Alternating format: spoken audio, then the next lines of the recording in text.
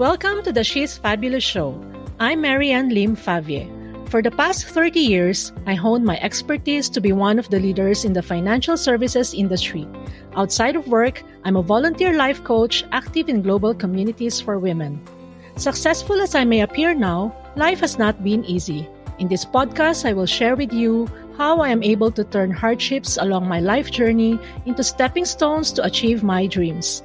To me, a fabulous woman is she who courageously overcomes life challenges with grace, inspires others, and remains unstoppable. Whatever situation you are in now, choose to be fabulous. Welcome to the show. Hello, and welcome to She's Fabulous Show. In today's episode, I want to share how I progressed into my corporate career and the lessons I learned along the way.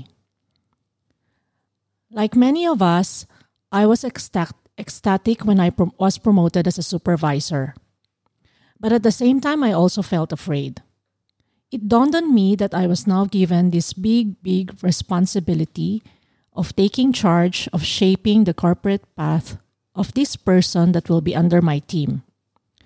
And if I fail, I will be failing this person more than failing myself.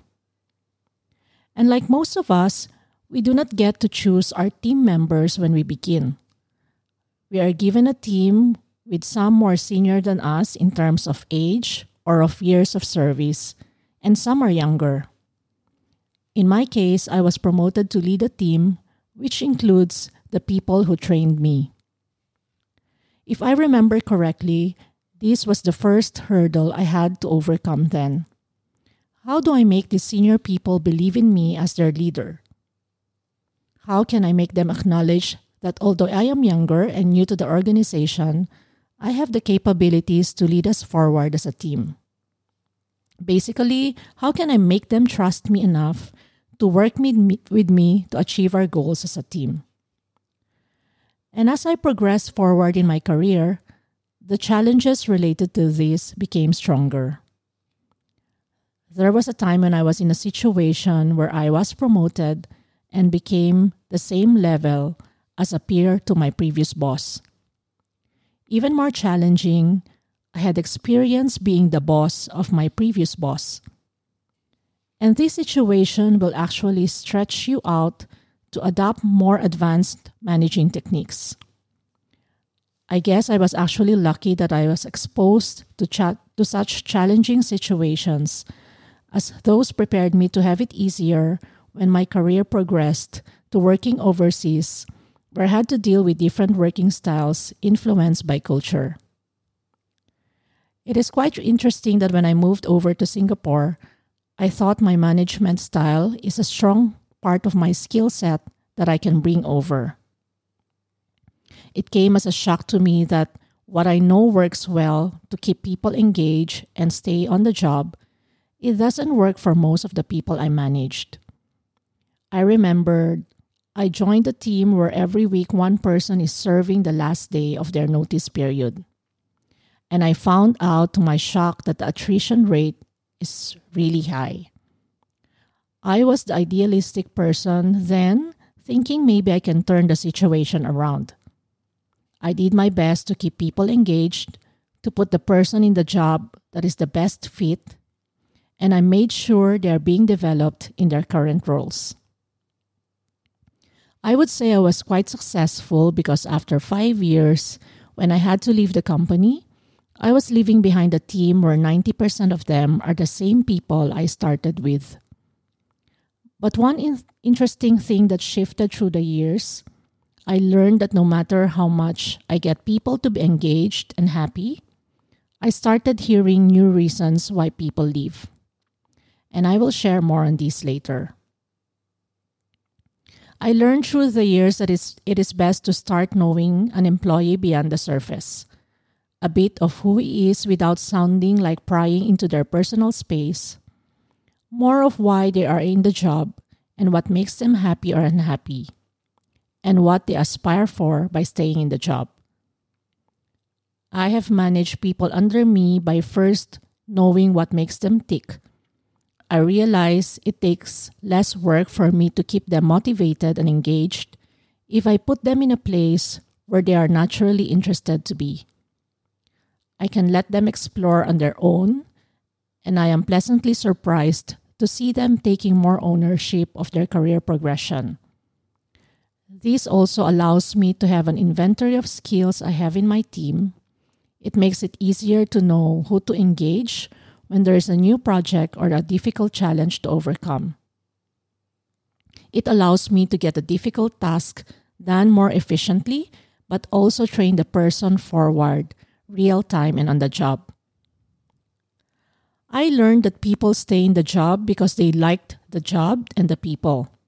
But I also learned that no matter how hard you try to engage people, when an opportunity comes outside, people will have the tendency to go back to the reason why they are in the job.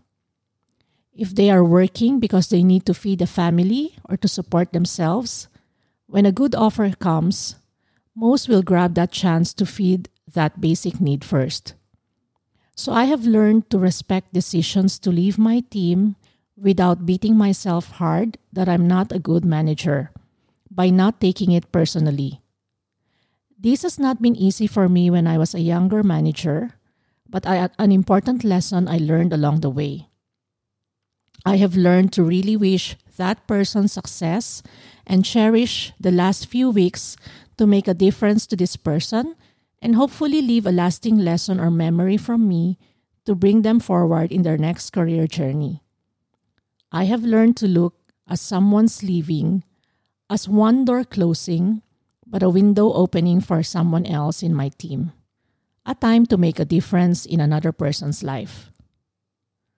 For most of us, we like to work with people who has been with us before, knowing that their working practices and how reliable they can be. Through the years, I have learned to appreciate working with people I have not worked with before. I realized that fresh new ideas are only possible by working with a diverse team, different ages, different experiences from different companies. It stretches me out of my comfort zone when they question and challenge, when they suggest different ways of doing things from what is the current norm. That makes me grow as a manager as well. I guess our management styles depend largely on a number of things, like the competence of our employees, their maturity, the urgency or the importance of the task to deliver, and the difficult decisions to be made. But what worked for me is having these three things as integral part of how I deal with each individual under my care. I take managing others as a sacred responsibility to shape and to nurture another person. And I always remember that not all have the chance to make a difference. I would love to hear your thoughts about my sharing. Please connect with me through my Facebook page, Instagram, and LinkedIn accounts. You can also know more about the services we offer through our company website at cotapult.com, www.cotapult.com. I look forward to being with you in my next episode. Thank you for joining me today. I'm so honored to have you here. Now, if you'd like to keep going and you want to know more about our mentorship, training programs, and done-for-you services, come on and visit me over at soulrichwoman.com, soulrichwoman.com. And if you happen to get this episode from a friend or a family member, be sure to subscribe to our email list over there, because once you've subscribed, you'll become one of my Soul Rich Women family. Remember, life has no rewind button. Why continue to be ordinary when you have a choice to be fabulous? Sending you some inspiration, and I'll speak to you soon.